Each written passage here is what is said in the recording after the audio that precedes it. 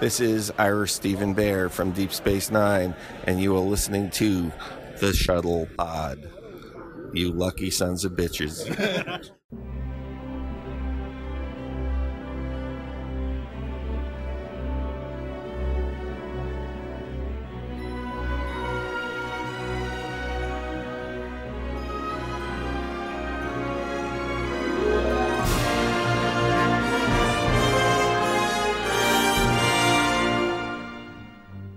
And we're back, friends. Shuttlepod episode 61, and we have some fun news items to discuss. But first, let me introduce you to some of the folks who'll be taking you on this journey. My name is Jared, and I'm joined by my good friend Brian. Hi, everybody. My similarly good friend Kayla. Hey, everyone. And my even gooder good friend Matt. Hey, guys. Well, I get gooderist. What Yeah, that makes you the best. Like that. I guess. I don't know. Today is November 12th, 2018, and we've got some fun, interesting new stuff to go through with you guys. Thanks for joining us. We hope we can keep you interested with rapt attention the whole hour so that we do this. First, we just want to pause and note that yesterday, for those of us in the United States, it was Veterans Day. So we want to say thanks for those who have served, or particularly those who are serving right now. We also just on Veterans Day wanted to make a note that, of course, the great bird of the galaxy was a veteran himself. He flew 89 combat missions during World War II with the Army Air Forces, and that's what got him his start as a commercial pilot after the war, which, if you read some of his stuff about it, I feel like that's what informed how he created Star Trek, right? Because being on a ship, having a captain, a first officer, a communications officer, cabin crew, all that kind of stuff, I feel like that played a huge role in how he set up the original series. Oh, no question. And he wasn't the only veteran on the original series staff. Gene Kuhn was a Marine. Oh, cool. Yeah. Most Bob of Justman. the TOS staff. Yeah, really. Yep. Yeah, a lot of those Matt guys Jeffries, served of in course. World War II Jimmy Doohan? or in Korea. Yep. Jimmy Doohan. That's right. He was on Jimmy Doohan D-Day, was in Normandy. right? Yeah. Jimmy Doohan was shot multiple times at Normandy. Yeah. Isn't that how he lost his He lost his tip of his finger? Yeah, at Normandy. Yeah. Yeah. There you go. Yeah. D. Kelly, I think, was in the Army. So was Leonard Nimoy. But I think Leonard was too young to be in World War II. Leonard served either during or right after the Korean War. Yeah, that sounds right. Yeah. I think after. I want to say after. Huh, that's Incredible. cool. I didn't know that. Thanks for filling me in on that. Yep. And another notable veteran from America's storied military history died today, and we just wanted to pause and make a note of him, and that would be Stan Lee, who actually got he's most famous for Marvel Comics, but he got his start as a writer in the military. He would write instructional manuals. I'm not sure exactly what kind, but that's what got him on that path. And we have a great article about that on Trek Movie, which you can go check out if you haven't already, about some of his connections to the franchise, some of the stuff that he did, and then some nice tweets that people from the Star Trek celebrities have put out, which, again, if you haven't seen that, go look at that. It's very interesting, very, very touching. My favorite little connection with, I guess I have two, with Stan Lee and the Star Trek franchise is the interview he did with Rod during Trek Nation, which was terrific. And then, of course, most importantly, without Stan Lee's creation of the X-Men, there would have been no First Contact X-Men crossover 20 years ago. And that, I think we can all agree, is an essential part of the canon. Of course. Anyway, well, I guess that covers that. So speaking again of cartoonery, we have some interesting news about a new Star Trek animated show. So, Matt or Brian, can you fill us in a little bit on that? Sure. You want to? Yeah, I'll take it. Matt. So yeah, the animated show that we've been hearing about really ever since we heard about the deal to expand the Star Trek, CBS Star Trek universe has come to pass. And just as we had suspected, the producer is Mike McMahon, who was a name that we had heard before because he had been talking about, Rainn Wilson had talked about him as the writer for his Short Tricks episode. So I think it's I think we all went, well, that's a no-brainer. I think we all know who the producer of this rumored, now official, animated series is going to be. And sure enough, late last month, CBS made it official. It's a half an hour cartoon, just like you'd expect. They seem to have a lot of confidence in it because they gave it a 2-season order. And it's officially titled Star Trek Lower Decks. Oh, very nice. Yeah, which I think is cool. And so it's kind of, from that title, it's kind of obvious that, I think we're going to be focusing on some support crew, some of the less the other guys. Obvious. Yeah, those other guys. After the TNG episode of the same name. Yes, right. But I think these guys are even lower decks than them. I have a hunch. Lowest decks. This could be like the maintenance staff. Yeah. So there's a quote about this from Kurtzman that said, Mike won our hearts with his first sentence, which was, I want to do a show about the people who put the yellow cartridge in the food replicator so a banana can come out the other end. Okay, this sounds like Chief O'Brien at work. Yes, it does. It sounds a lot like Chief O'Brien at work, which is a really great comic strip. If listeners, if you haven't checked it out, go check it out. It's hilarious. Hopefully they get the guy who does that to guest write an episode or something.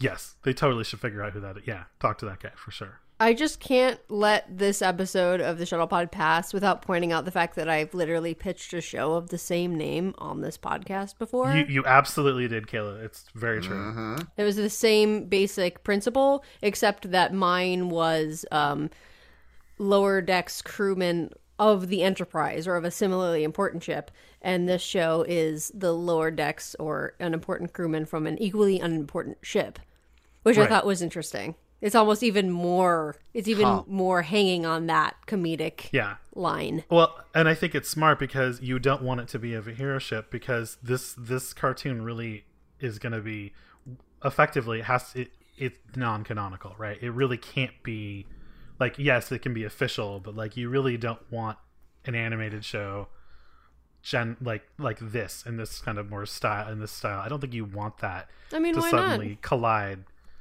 And because you don't want that colliding with like your heroes. You know what I mean? See, I guess my shtick, like my pitch, was that the collision with the heroes is unimportant to the plot, and it doesn't drive the plot. Yeah. And so it's almost a comedic effect of like, oh, this important stuff that we've already heard about, like Wolf 359, is happening on the bridge, but down here, we're worried about some other esoteric thing that has no really relation. Right. And the only thing is that every once in a while, Riker will come in and give an order or something that forces the characters as sort of a plot device to do something.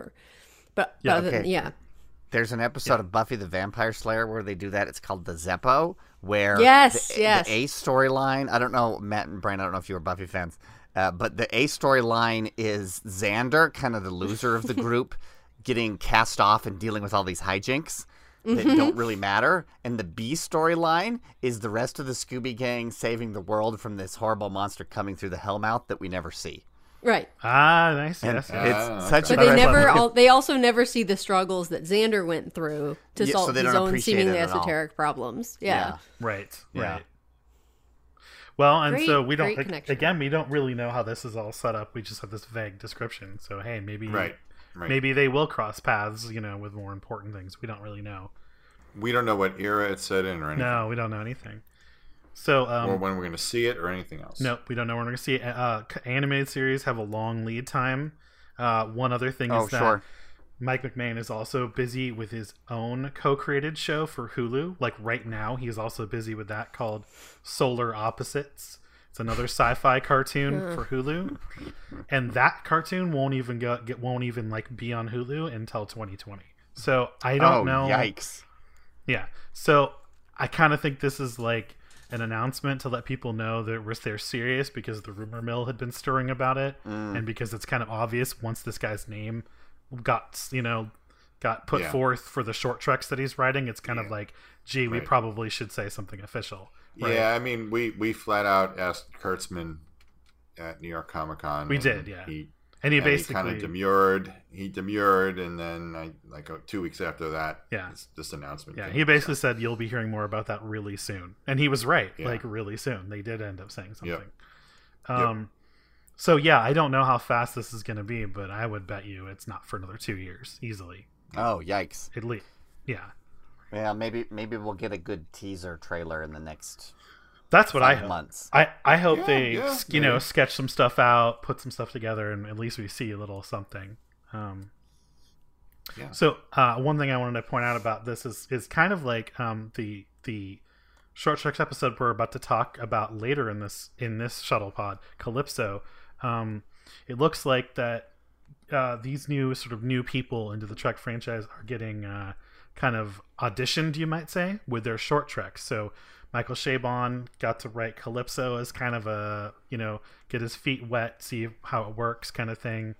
And so I think that we're going to get a taste of what Mike McMahon is like with his short treks that comes out in January called The Escape Artist, that features Harry Mudd. So they're all kind of, we get an idea of what their style is going to be, I think. Right. Yeah. So what do we think about this, guys? Personally, I think it's a fun idea. I'm looking forward to it. I often enjoyed some of the more lighthearted episodes of Star Trek. Yeah. Like almost like any other kind of art form, Star Trek is ripe for being made fun of, just like anything else. Oh God, yes. Yeah, I'm looking forward to it. Yes. Yeah, I mean it's fun to go light once in a while, and I think a lot of the later shows weren't always too lighthearted. They tended to be a little more on the serious side. So it's good to see this, Yeah. I think this kind of thing being brought forward. One of the biggest concerns that people have is, since he wrote for Rick and Morty, people are like project Rick and Morty onto Star Trek, and they think like that's what it's going to be. And I don't think that's really fair. I just can't see that that's really what they want. You know what I mean? They don't want that exact style. They don't want that total. But to be fair, Rick and Morty is good storytelling with some. It is. With its own style painted on top of it. Definitely. And, so, I mean, superficially, if you watch it for 5 minutes, it's like, oh, it's this weird guy burping and making weird jokes. Right. But if you watch the show, there's obviously much more to it, which is why it has such a big fan base. Yes, absolutely. So I mean, that gives me. I certainly don't think they're trying to recreate Rick and Morty. I think that's ridiculous. No. Also, I don't think so either. He's not one of the two big names attached to Rick and Morty's, right? So he's. Right. He came in got later. Enough of the name recognition to gin up interest, but not enough that it seems like his influence would overwhelm the new production, in my opinion. That's right. That's right. Because he came in later. He was added towards the end of the second season as a writer. I would also like to point out that if you want to get a sense of how he views Trek comedically, you should go look up his Twitter account that he started for TNG season 8. Oh God, yes. Oh, that's which he's had for years. That's been out there for years. That's one of my favorite things ever in the Star Trek universe, and I'm not exaggerating. I don't have the web address in front of me right now. It's TNG_S8. Yep, it's super there easy. You go. Yeah. I highly recommend investigating that. Yeah, and that I think good point. I think that's where people can actually get a sense of his sense of humor as it relates to Trek, because yes, it is equally kind of like zany in some ways, but not the same. It's not Rick and Morty. But it so gets the heart of Star Trek. It finds all of because Star Trek has its own set of tropes. It does, and he knows them and he uses them, and it's really pretty damn funny. Like, I'm trying to remember one of my favorite ones where it's like, because the way he always structures the tweets, it's like setting up with like a sitcom, the way a sitcom storyline goes, which like we always talk about, there's an A storyline and a B storyline. So he does the same thing. So he'll be like, Riker and Troy are trapped in a cave. Meanwhile, Picard and Data are trapped in a different cave. Geordi and Worf, cave. Okay, it's just one. Picard wants racist aliens to stop being racist. Riker accidentally sells Data to a prostitute. Exactly. Right. It's funny.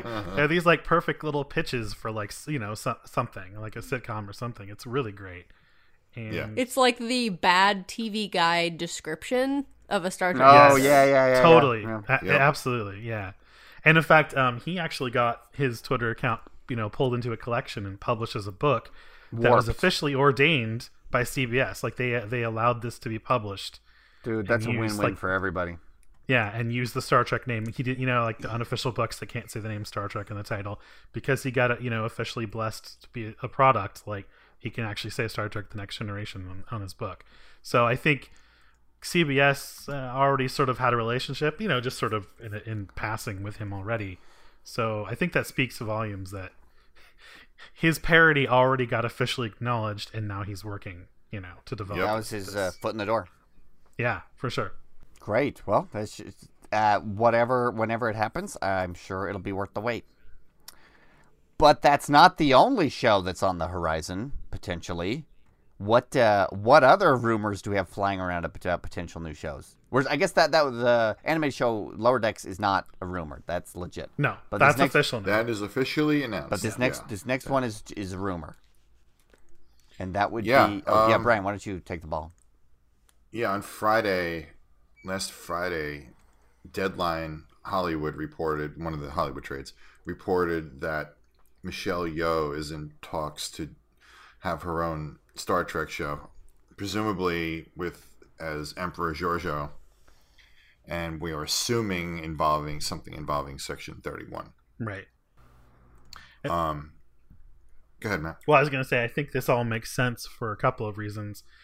Not the least of which is that if you look in the start of production, video that they released for the beginning of season 2, they give you this glimpse of a bunch of blueprints, and they've definitely built Section 31 specific sets for season 2. So if they've got them standing already, there you go, time to use them, right?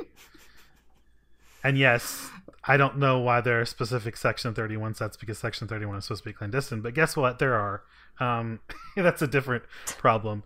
But but well, you forget this is the same organization that recruited Giorgio out in the open. Yeah, flashing a badge that they shouldn't have. Oh yeah, and the black badges that everyone's just wearing. Badge. Yeah. Just dude, you Section 31 now too? Sweet. Yeah, I could tell because of the badge. Like I know, you're rushing for a fraternity at the first week of college. Yep, exactly. Oh man, do you even Section 31, brah? So right. So this is kind of exciting. Only that Michelle Yeoh is cool, and that's cool. Yeah, we love Michelle Yeoh. Yeah. We do, and everyone on the show clearly does as well. Yeah, everyone loves working with her because she's this amazing. Is really cool. In that sense, it's really cool. I am more apprehensive about the whole setting, of course, Section 31, etc., as we've just sort of snickered at.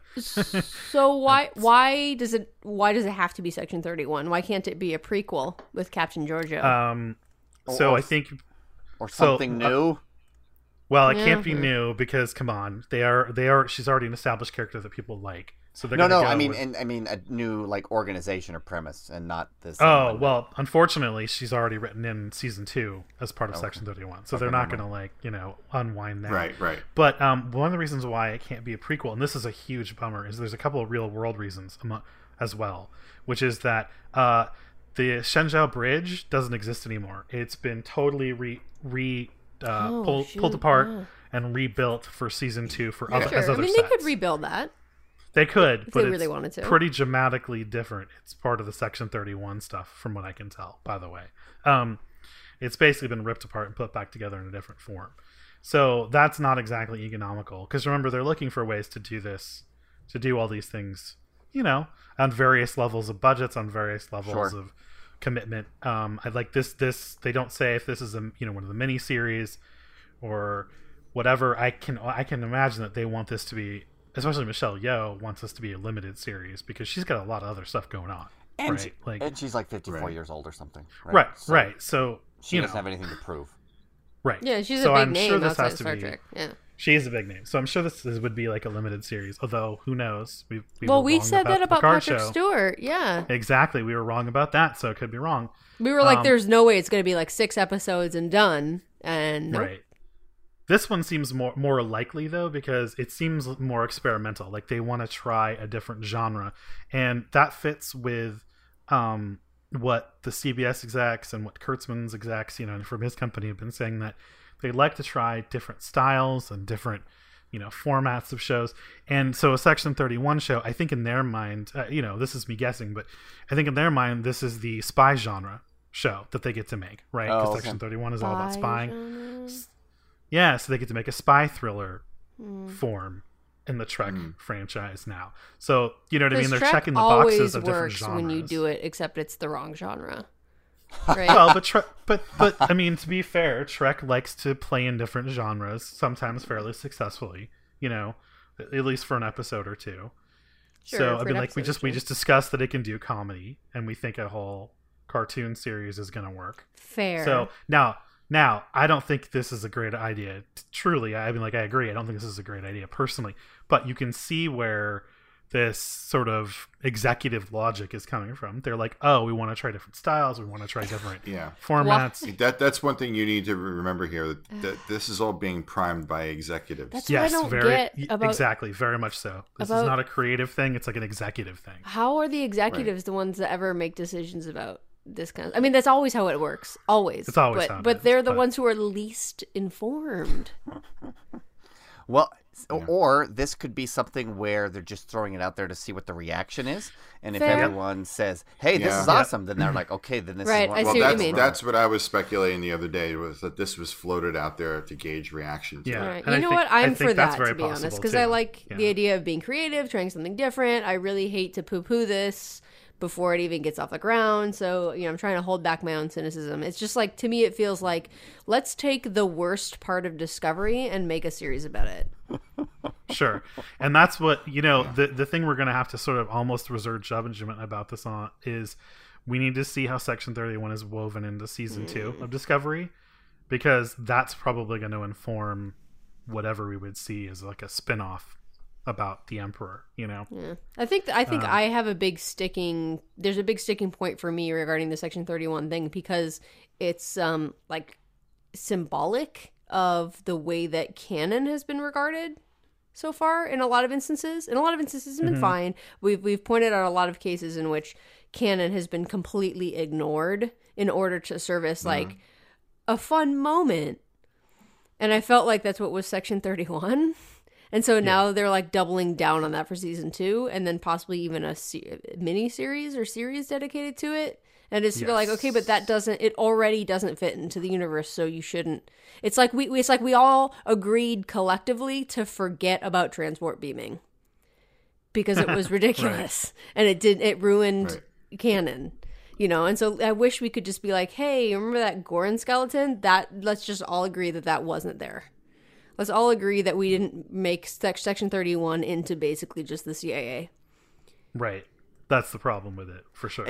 Especially since, you know, it's hard to believe that this is something that nobody had really heard of because it was so good at being shadowy by the time that Dr. Bashir stumbles upon it. Right. To a thing that shows up all the time now. Yep, exactly. And they even have their own unique insignia now, which they should not have. Not at and all. Their own not badges. At all. It's like they probably even have their own secret handshake. Right. It's like there's an episode of Deep Space Nine where the Sloan says, "We don't even have a building. We're so secretive that this entire organization just exists in people's minds." But that's right. They're not supposed to have buildings. But apparently they have like a branding team. They have branding. Yeah. That can they have come a up PR with their design firm. Logo. Yeah, exactly. Yeah. What are you going to put the logo on, guys? What are you going to put it on? It's a badge that letterhead cloaks and a itself. special font that they use. They get hoodies at Christmas that have their logo on it. Right. Well, you got to remember, this is a Star Trek universe where like Starfleet now brands all their stuff, including their top secret gear and their popcorn. Yeah, we'll get to that. This is, as you might imagine, I think the reaction is very mixed. Like, we feel mixed about this. I think the reaction has been very mixed from fans too. That a lot of people want to see it because, you know, it sounds neat. And people like Michelle Yeoh. And then there are a lot of people who are like, whoa, pump the brakes. Section 31 was already sort of a bad idea and overused already. Why are we doubling down? Pretty much, yeah. Yeah. So and I don't have a whole lot of use for this Emperor Giorgio. Me neither. No. Who is just this like mustache twirling genocidal. I agree. I would far rather see a prequel with Captain kind of Giorgio, a cannibal. but they just won't do it. It's not going to happen. Right. She's a cannibal too. Yeah. Oh, that's right. Yeah. Oh, right. Well, actually, are you a cannibal? If you she didn't eat her own kind. Right. She ate a different species, but okay, she's some kind of cannibal. Eating other sentient. Cannibal. Yeah, eating other sentient beings is probably that crosses a line. Let's just say that. Yeah. I mean, I'm not necessarily averse to like some sort of spy version of Star Trek, especially if it's a miniseries or something, but that character, I have absolutely no use for her whatsoever. Yeah, that's a good way to put it. Philippa Georgiou, I did, but not the Mirror Universe. Right. So, and just we sort of forgot to touch on this, but one of the reasons why, as much as I think I would love to see a prequel with Georgiou, is you can't if you do that, you have to involve Burnham as the second officer, and then you have to pay 2 really big stars money for this like mini series. They're not going to do it. You know, that's the real reason why. That's the real reason is you can't have both Sonequa and Michelle Yeoh like there. Maybe it's not going to be like a prequel. Maybe we're going to find out that Burnham's been dreaming the past couple of seasons. Oh no! Because she's been on the Shenzhou the entire time. Oh no! Yeah. And you were there. And you were there? And there was this thing called the Spore Drive. It was so weird. Wow, Michael, that's really stupid. Why would you dream that? Exactly. Michael, have you been huffing spores? What's wrong with you? Like, so I think that's, very mixed reactions, let's say. The other thing, and maybe this is repeating myself, but the other thing sort of similar to the way I feel about the way Section 31 was handled, and that like I have still that taste in my mouth from that. I'm sort of coloring my vision on this series. It's similar to the way Brian says, I have no use for that character. That really resonates with me because when they introduced her, I was like, I didn't love there's things I did like about the Mirror Universe episodes of Discovery, and there were things I really disliked about it. But the thing about her characters, when they brought her back to the Prime Universe and then masqueraded her as the real person, I thought that was one of the most evil things I've ever seen anyone on Star Trek do. Well, explain. To take someone who... especially when you're looking at this from Michael Burnham's perspective, which is the original idea of Discovery, right? She's supposedly the main character. And so if you're her, you've seen your mentor killed because of your own actions, and you've started an entire war based on that, and your entire life is about trying to understand whether or not you're worthy of redemption for having done that. And they bring this woman back who's the mirror image of the woman that you killed, who is, again, like basically your mother. And they're masquerading her in front of everyone else as the real person. I think that's horrifying that they would do that to her. I don't know if it's just me, but... No, it's pretty messed up. I agree. It's pretty messed up. I thought it was super messed up. Deceiving the entire Discovery crew. Yeah. Saying, oh, look, we just found her. She's fine. And then treating her like... she had some kind of authority instead of her being a prisoner of war, which she was. Yeah. She is a prisoner of war from a faction that you're basically kind of still at war with in a way. And apparently this deception is going to continue into season 2 because Pike does not know that she's the mirror version. And that's why. Why give her that kind of... because now you let her loose on a ship, and according to everyone there, she has the power of a captain. Why would you do that? Oh, it's a terrible idea. They should never let a power-hungry emperor from another universe and have it also free defiles the memory of the real one. Actually, also being an enormous security concern because how can you trust this person? Right. Huge, yeah, but they do, and everyone she could be giving orders while she's on a ship because they've let her loose on the ship, telling everyone she's the real thing. So none of that makes sense to me at all, and so it's just it's upsetting. I get too worked up over this stuff. In theory, her boss is keeping tabs on her, like her Section 31 boss. But why go to the trouble? I know. How is she that useful of a card to play? She's not. Honestly, right. She's not. Exactly. They shouldn't do it. They shouldn't do it. Yeah. So anyway, sorry about that. That was a little digression, but no, that was perfectly on theme. Anyway, so that may or may not ever happen. We don't know. You know, her stock has gone up in the States ever since Crazy Rich Asians came out. Which she was awesome in. Yeah, but that definitely, you know, the difference in her price tag probably is considerable from where it was, say, a year ago. Point. Possibly, yeah. So who knows? We'll see. We'll see what comes of this. It definitely came out of nowhere, and I think we all, when we heard about it, went, huh? I mean, I would love to see a show with Michelle Yeoh, but I agree with you. I don't see how else it could be done. Yeah. So, well, we'll see. It's one of many potential Star Trek projects out there. So, do we want to talk about the speaking of Star Trek series on the horizon? Do we want to talk about Shaban's comments about the Picard series before we talk about Calypso? Is there much to say about that, or do we just want to go straight to Calypso? No, we should talk about them. They're good comments about. Okay, they won't take long. Matt, why don't you lead the charge on that? Yeah, before we leave sort of newsy bits, Michael Chabon, who's the co-writer of Calypso, which we'll talk about in a minute, and of course one of the producers and writers on the Picard series, which I think has all most excited about. He's been talking more, of course, to the press because his short treks came out this week, and naturally people kind of gotta squeeze in a few, questions about the Picard series that he's writing for, and of course he won't give any details, but he did say some really positive things about taking Kanan seriously and the tone that he's looking for, and some things like that I think are really positive, that I think are really encouraging for people, about him and his place writing for the franchise. There's a few little quotes that I really liked that he said, "Now that I'm working on the show and now that I'm a part of Star Trek, I feel like it's my responsibility to make sure that the current model is true to the ideals of the original show, the ideas of tolerance and egalitarianism," which I think is a nice little soundbite because I don't think we saw that a lot in Discovery season 1. No. We're supposed to. We're supposed to, but yeah. When we do our episode about the Orville, there's one episode of the Orville that does everything Discovery season 1 was supposed to do, and it does it better in just 1 hour.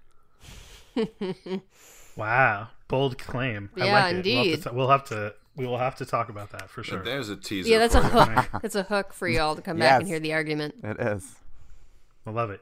Another thing, of course, is that he weighs on, speaking of this dark stuff, he weighs on the whole dystopia thing. And he says, to me, dystopia has lost its bite. Woo! We're living in it.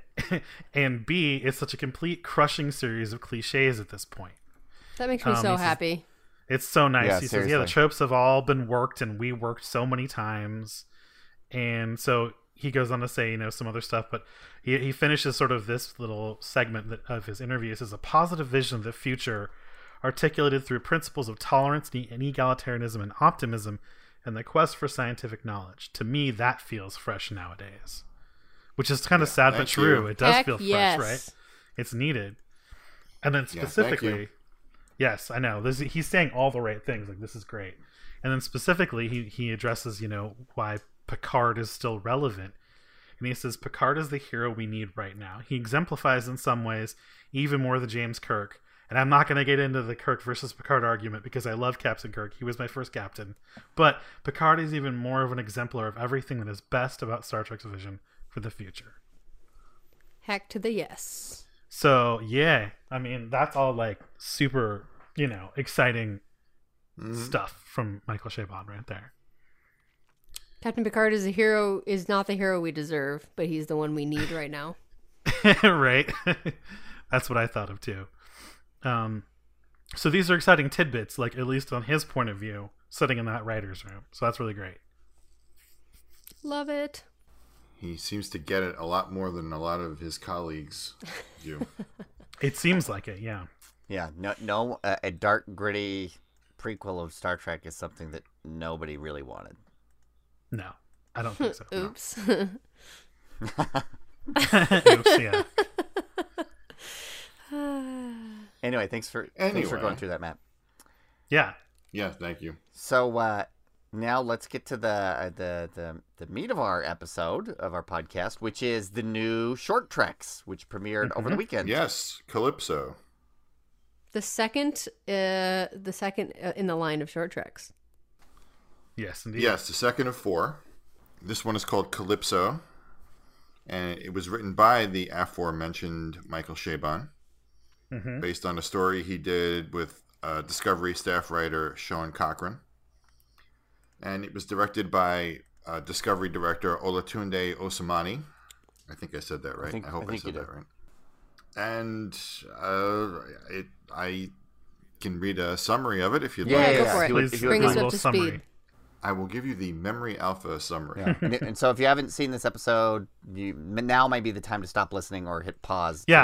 We left this towards the end. Although odds are, if you're listening to this, you've probably already watched it. True. But anyway, after waking up in an unfamiliar sickbay, Kraft finds himself on board a deserted ship, and his only companion and hope for survival is an AI computer interface. Pretty accurate. So that's accurate, and it leaves out a lot of details, which is good. You know, kind of. Yeah. Obviously, the ship that he wakes up on is the Discovery, which has apparently been floating in this weird little pocket of space for 1,000 years. And that's already the 1,000-year mark from when it was abandoned is already in the future of modern Discovery of the show. Right. Because this AI exists, and it's supposedly much more futuristic tech, and they show a shuttle pod at the end of it, which is more futuristic than the current ones. Yeah. Right. So anyway, what did we think of Calypso, guys? Okay, so I feel like they wanted it to kind of feel like an episode of The Twilight Zone or Black Mirror, where it was like a mysterious anthology series type of thing. And I think that mostly worked. Here's the thing with having watched a lot of Twilight Zone and Black Mirror, they do the same thing, is these sort of anthology sci-fi series have three components: a setup that shows you what the premise is, some filler, and then a twist at the end, right? Or some kind of zinger, even if it's not necessarily a twist. And the challenge with these, in my experience, is always making the filler work, because sometimes these just drag, right? Like there's one of the last season of Black Mirror, they did this episode that was 90 minutes long. It was so long. It was so unnecessary. It's too long. It was so. Do you remember long. the episode I'm talking about? It was one about the bees who kill people from Twitter or whatever. Anyway, that's a freaky premise, but yes, too long. It is, but it's way too long. And with this being like 13 minutes, I think that's the exact right length for something like that. It felt like mostly the filler, right? Because we don't really see the setup. We don't see how the ship or Kraft got there. And there's no real twist, right? Because him like leaving the ship, that's not that we don't really see what happens next. Having said that, the mystery elements that are there in those absent components make me feel more intrigued to see what's going to happen, right? And so I feel like it worked really well. I was impressed with it, and there's a scene where he eats some waffles that made me want to eat waffles so bad. They looked so amazing. You know what I'm talking about? Yeah, all the food he had actually looked really good. Yeah, the tacos looked good too. Yeah. Well, I really liked it. I thought it was overall an improvement from the last episode, the Tilly-based one. Oh, yeah. Sure. Again, like, I won't reiterate too much of what I said last time. Just say, like, I loved Mary Wiseman in that, but I thought the story was erratic and poorly thought out. I thought this one did exactly what it needed to do.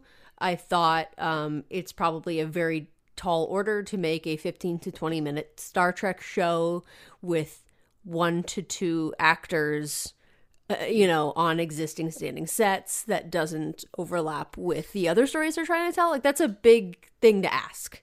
So there's not a lot of room to play in that universe. And I thought it was clever to set this in the far future on an abandoned ship. Whereas in the Tilly one, I was like, why isn't there anyone else around? This is weird. Yeah. Yep. So, yeah, I thought that was great. I wish I would have gotten to know the main character a little bit better, but again, like, for the 20 minutes that I had with him, I connected with him. I sort of connected with the AI, although I also found her creepy. I think you were supposed to find her a little creepy, I think they want us to not be sure what her motives were. Like, is she Hal, or is she right? Or is she right, good? but just again, as someone like you, Jared, also who's watched a lot of Black Mirror, I'm like, at the end of it, I'm like, she still seems nice, but I'm skeptical. Like, we're yeah. You know, it's like because they didn't put the twist there, right? So they left you hanging for that thing. Which, that you know were what, conditioned frankly, to expect. I like that it was a happy ending. I'm not asking for a Black Mirror ending. No. So I'm glad that they sent him off. You know, the name on the shuttlecraft is the name from the movie they had watched together and all the stuff, and it makes you feel like she's a real person. It's an interesting thought because people talk a lot about AI today. I'm sure this is something Matt can comment on. And obviously this is a far flung from what AI means today. Today it's like a sort of advanced algorithm that is still extremely biased. It's way overstated. Yeah. AI is way overstated today. Today, because when someone says AI, they think of what we saw in the show, which is essentially a sentient being. She appeared sentient. Like, she would have passed whatever future version of the Turing test we're going to have. Right. Yeah. Right. But exactly. But today's AIs are like, they maybe could eventually pass the Turing test, but they're still incredibly stupid. Yes, they are. And they certainly don't have emotions, which she clearly did. Yeah. So anyway, I'm sort of digressing, but overall, I thought it was fantastic for what it had to do. I think the biggest gripe people had with it, which I don't necessarily disagree with, was that it didn't feel that connected to the Star Trek universe. Right. But I was okay with it because I understand the restrictions that they were under in order to write this episode. I thought that what they did with it was very, very clever. In a nice way. And so, and that way, you know, as someone who's going to complain when they see the Gorn skeleton or whatever, you know, things that are breaking little tiny pieces of canon, I was like, you did it. You fooled me. I cannot nitpick anything having to do with canon here. Like, good job. I can relax. Because they said it's so far, so far removed and so far advanced. What can you pick about it? You can't, right? Yeah. Can we also talk for a minute about this thing about the enemy is the Vidraish? Is that right? Yes. Right. Something like that. So someone, Matt, maybe do you know the story better than me about how this came about? We were talking about this in the Slack. You're talking about that Shaban talked about how that's a bastardized version of the word Federation. Basically. Did he actually say that? Oh, yes, he did. Someone read it, didn't he? Yeah, someone commented on Instagram and said, "Oh, is it this?" And he went, "Yep, on the nose, you got it." Like he teased something about it, and somebody said, "Oh, it's this." The word is kind of crazy.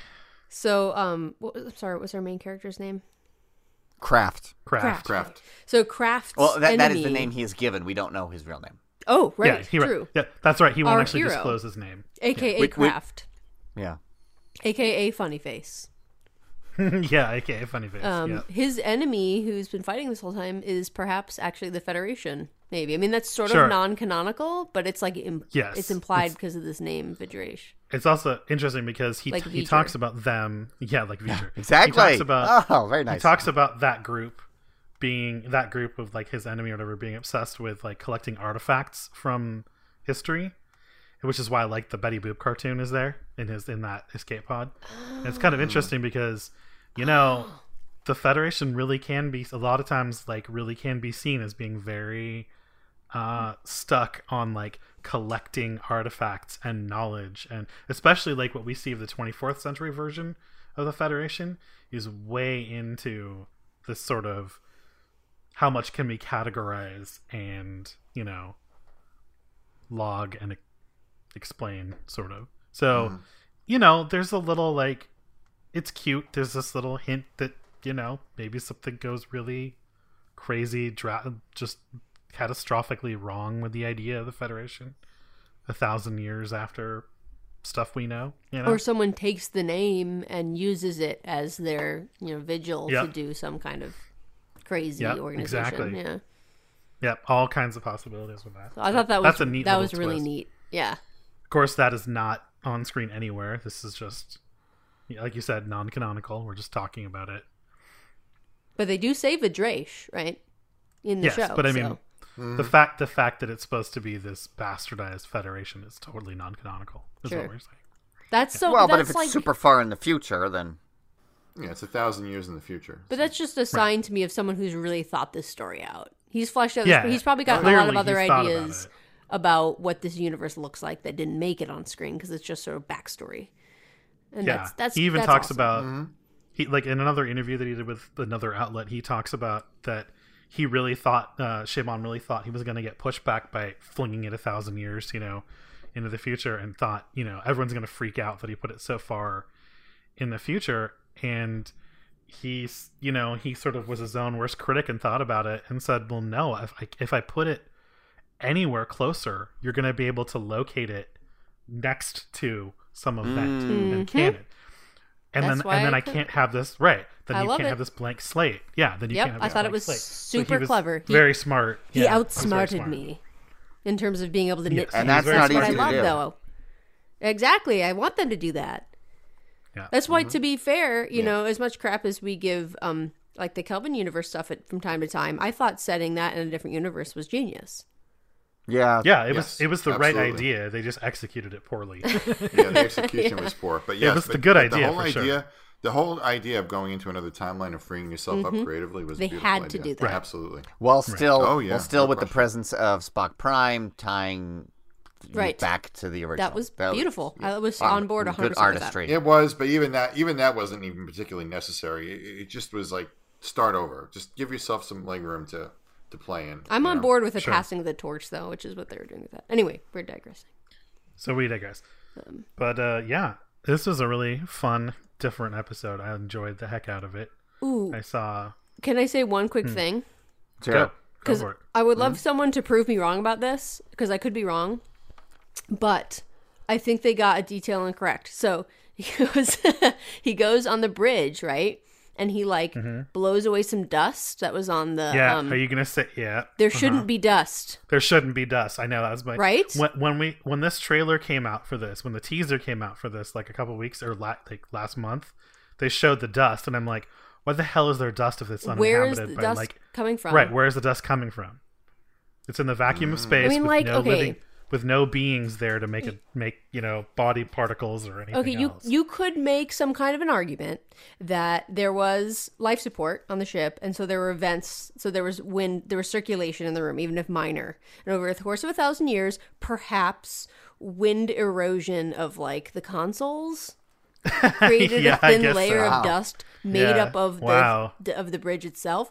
But I still think that wouldn't be dust. I think there wouldn't be any dust. I don't think there'd be enough. No. Well, or it would be imperceptibly so. Right. But you do have to remember something. I mean, if you're buying into the whole notion that this ship is completely intact 1,000 years in the future, with everything works and life support still functions and everything else, then the dust, I don't know. That doesn't bother me all that much. The whole idea that the Discovery is still in one piece and functioning 1,000 years in the future. Yeah, that's a bigger huge problem. Stretch. Yeah. Okay. So I'm going to try to cite. Oh, sorry, Kelly. No, go ahead. All I was going to say is let's be creative about this. If you're the writer and you're saying, okay, what would a starship look like out in the vacuum of space? It's on, but it has, let's say, relatively infinite power reserves, has solar power or whatever, and RPG and all this stuff. So it can basically have infinite power reserves. What would happen to it over the course of 1,000 years? I think my first thought would be that it would actually look, because I wanted it to look a little bit more derelict, but I thought about it and I thought, actually, I don't think it would. I think it would look relatively pristine, but it should be preserved mostly, yeah. Certain systems may have decayed, but they would probably be, considering the technological level of the Enterprise, of the Discovery, probably only certain systems would have decayed. A lot of them wouldn't have degraded. What's causing them to degrade? Maybe a lighter. It's still 1,000 years. But you're spending an enormous amount of time. But it's 1,000 years of basically being put into sleep. Who cares? Your system's basically sleeping. If you took a solar powered calculator that was in some kind of housing and so that it didn't break, and you put it in space floating around a sun for 1,000 years, I'm not convinced it wouldn't still work. You know what I mean?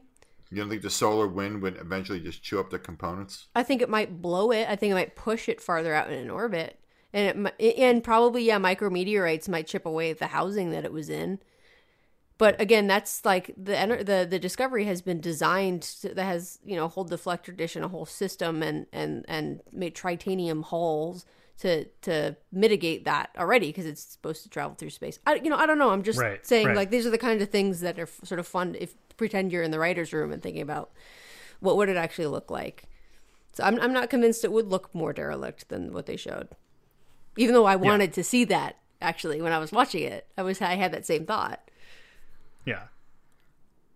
Especially since apparently the computer evolved itself into an AI that seems to be pretty plugged into what's going on. I imagine she could power things down and tend to things, send little work bees out, like remotely controlled to fix things. Right? Great point. I mean, it seems she seems very capable at this point. This AI, so Zora. So anyway, it's just interesting. It's one of those like old, again, this is a very classic kind of thing, like goes back to, say, sort of the grandfather of all science fiction like movies and TV shows, The Forbidden Planet. Yeah. Where there are these ancient machines that were still like tended to, that were still workable. It's just one of those kind of classic tropes that there's ancient machines still being tended to somehow. There's still, whatever. So that's cool. I think I can overlook that. It's sort of a trope. I to be honest, I wasn't really too concerned about it. I'm more clinically interested in that aspect of it than anything. To me, it was it's just the backdrop to this essentially what is a love story. Right. For sure. And I thought that they did I thought Chabon wrote a beautiful little story. It makes you care about both of them. In the 18 minutes that you're with them, you find yourself caring about them. Certainly about Kraft. Yeah. Aldous Hodge. I actually cared about both of them. It.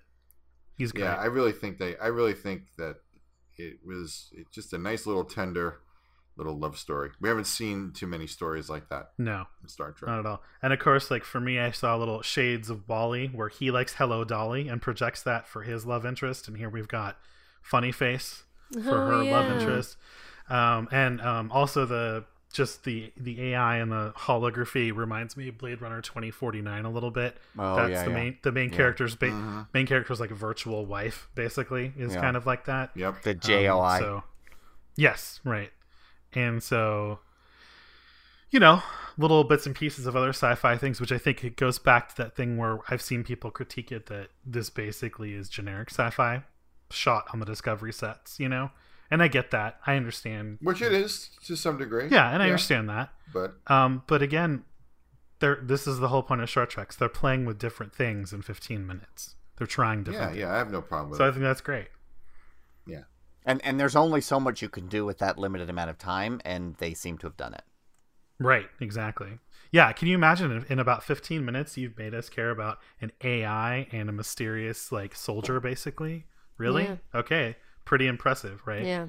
So, and of course it helps that the other layer to all this is the whole Greek mythology layer that's heavily borrowed. Talk about that. All this.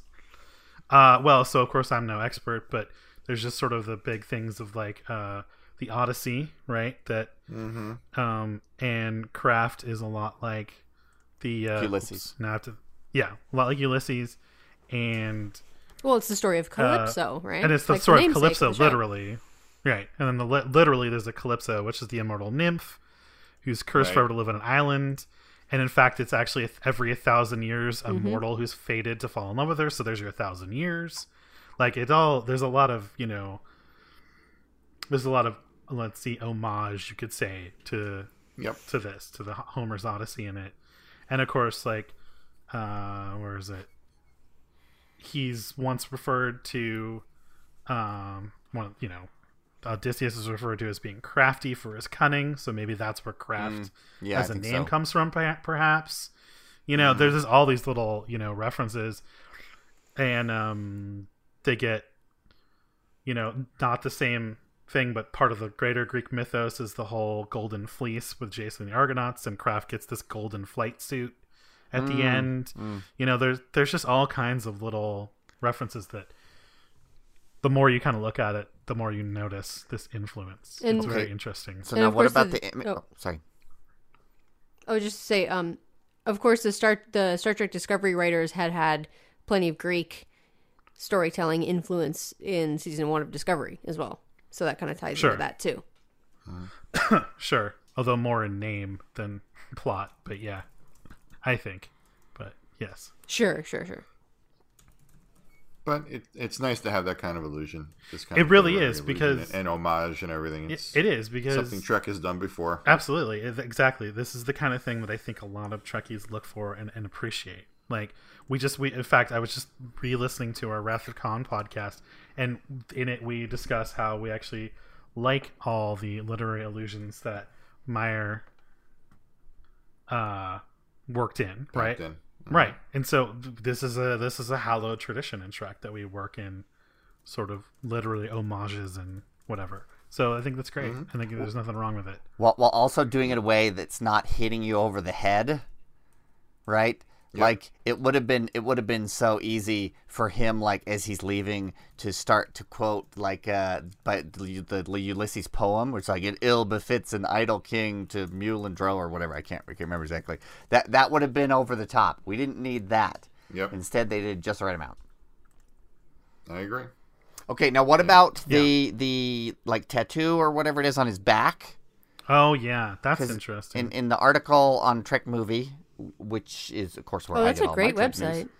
Yeah, I've heard good things about it. I've heard great things about it. You guys should check it out. Yeah, it's all right.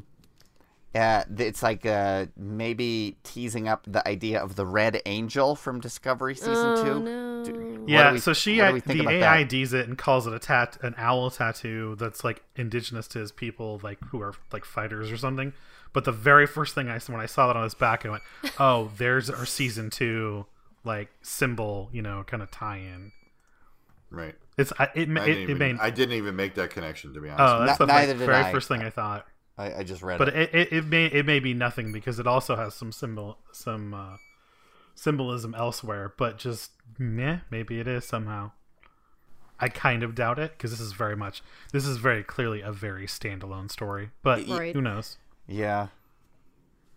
Yeah, that would be kind of weird if they did that, to be perfectly honest.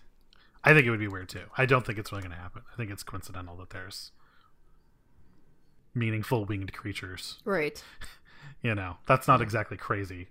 So lots of cultures have them. What if Kraft is from the Mirror universe and that's why he's fighting the Federation? But 1,000 years in the future? I don't know. But also how the Mirror Discovery didn't get destroyed?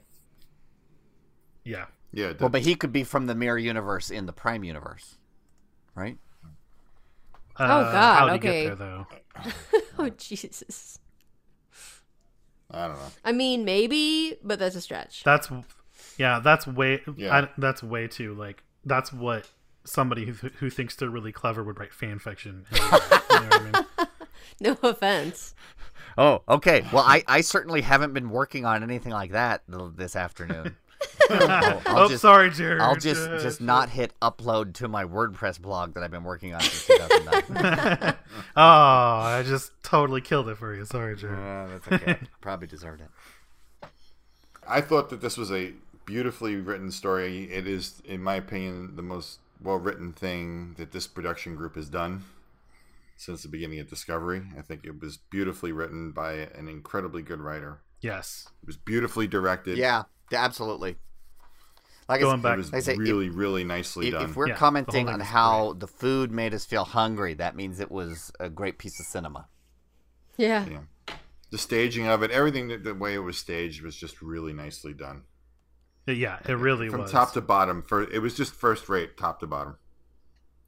I agree. I thought it was great. I don't know if I would give it as high praise as you are, Brian, but I think it's up there with among my favorite things to have come out of this production. So, for sure. I thought it was awesome. I liked it. And like I said, within the constraints that I had, I think it worked magic. But would that magic make the sanest man go mad? Find out next week on... Totally.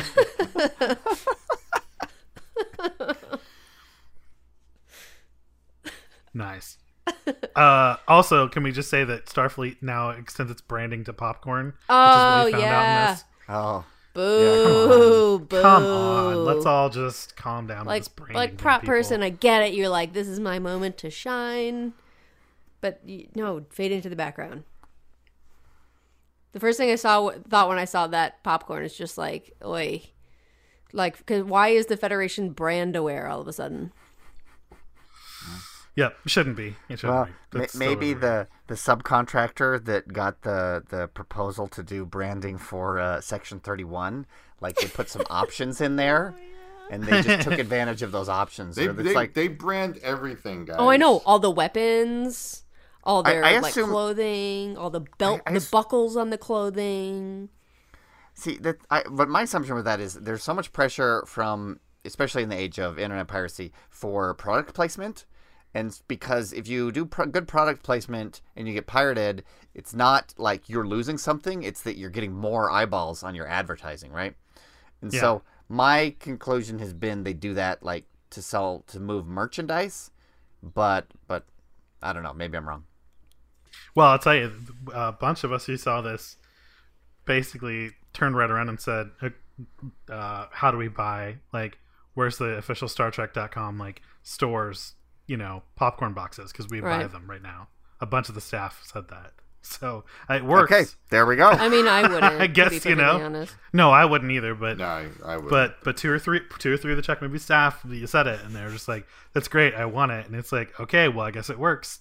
Job well done. And then Kraft was also wearing the disco shirt, right? So they're reinforcing that. Yes. Yeah. A new version, by the way. Slightly new. Slightly wow, different. You would notice. That's awesome. That was not meant as a derogatory way. I'm just like, that is awesome. Like, is the font slightly different? I totally didn't notice. Yeah, the font's different. Yeah, our staff member Lori, who was also a big disco fan and of course has worked in various capacities in the industry, noticed it and went, "Huh, that's not the disco shirt like I wanted to, like I bought from season 1." And I'm like, "Oh, good job. You're right. It's a different font." That's awesome. Well noted. I would not have picked up that detail. Okay, I guess our final tidbit. Matt, do we have a final tidbit?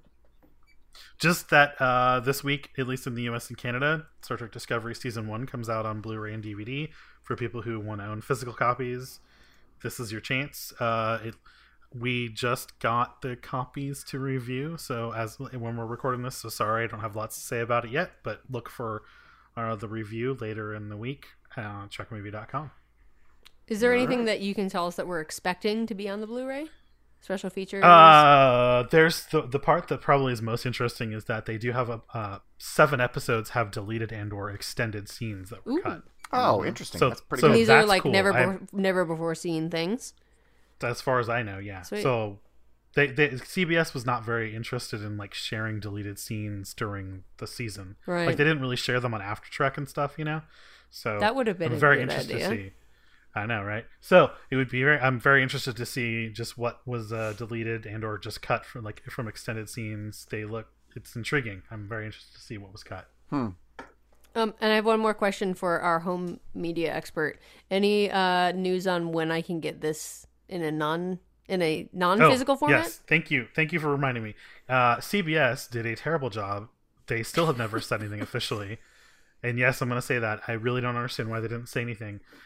They just Friday, today's Monday, so before the weekend, Discovery Season 1 just sort of showed up to buy on the iTunes store, only in the US for the moment, sorry.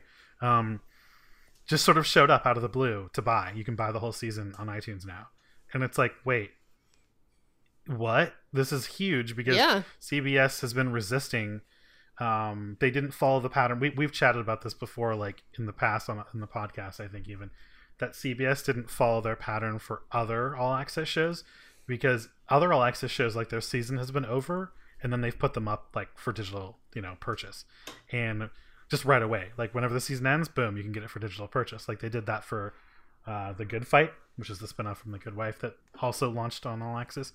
And they didn't do that for Discovery, and they didn't do it, and there's no sign of it anywhere to be bought digitally. And then suddenly, a few days before the physical release, it just kind of quietly showed it up on iTunes. And only iTunes, which is also really weird, because the other all-access shows, like The Good Fight, can be bought digitally, if you have an Amazon, for digital downloads. The only place that's available right now is iTunes. And quietly, I still don't understand this. So, there's still no formal announcement. No, there's still no formal announcement. They didn't do it at all. Their entire whatever's press releases we've gotten are all entirely focused on the Blu-ray release. You know what? And it wouldn't surprise me. Maybe they dropped it by accident. Maybe they're like a little early. God. They look. It's still as of today. It's still up there. You can still purchase it. So whatever. So we're making the announcement now. You heard it here first. It does not have all the special features that the Blu-ray does, which kind of makes sense because they really want people to buy the physical copy. I don't want a physical thing. I'm a millennial. If I can never own a house, then I don't want to have to own stuff to fill up my rental apartment with. But remember, ostensibly, they can revoke your license to that content any point in time they feel like it. iTunes, though? So, yes, if they want to, sure, of course. They probably won't, but they could. Because Apple's... Wow, this is another discussion for another day. But Apple's been historically good about that.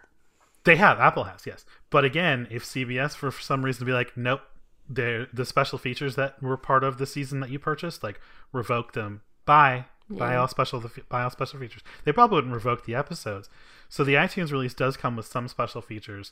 But most importantly, one of the things that's missing, at least I think most importantly that's missing that the disc copies do have, are the deleted scenes. You don't get those with the iTunes copy. Okay. So it's kind of the fluffy, you kind of get the fluffy like extras as part of the iTunes season. So there you go. Awesome. Well, thanks for filling us in. Yeah, thanks for us being on top of that, Matt. Thanks for the scoop, Mr. Wright. Yes, indeed. Okay, well, I think that brings our 61st episode to a close. So we can close the book on this podcast and put it up on the shelf. And you're welcome to come back to our library and revisit it anytime. But between now and then, we hope to have many more other delicious volumes in the library of the Shuttlepod. Sounds good. All right, well, I'll see you guys next time. Bye, everybody. Bye, everybody. Bye, guys.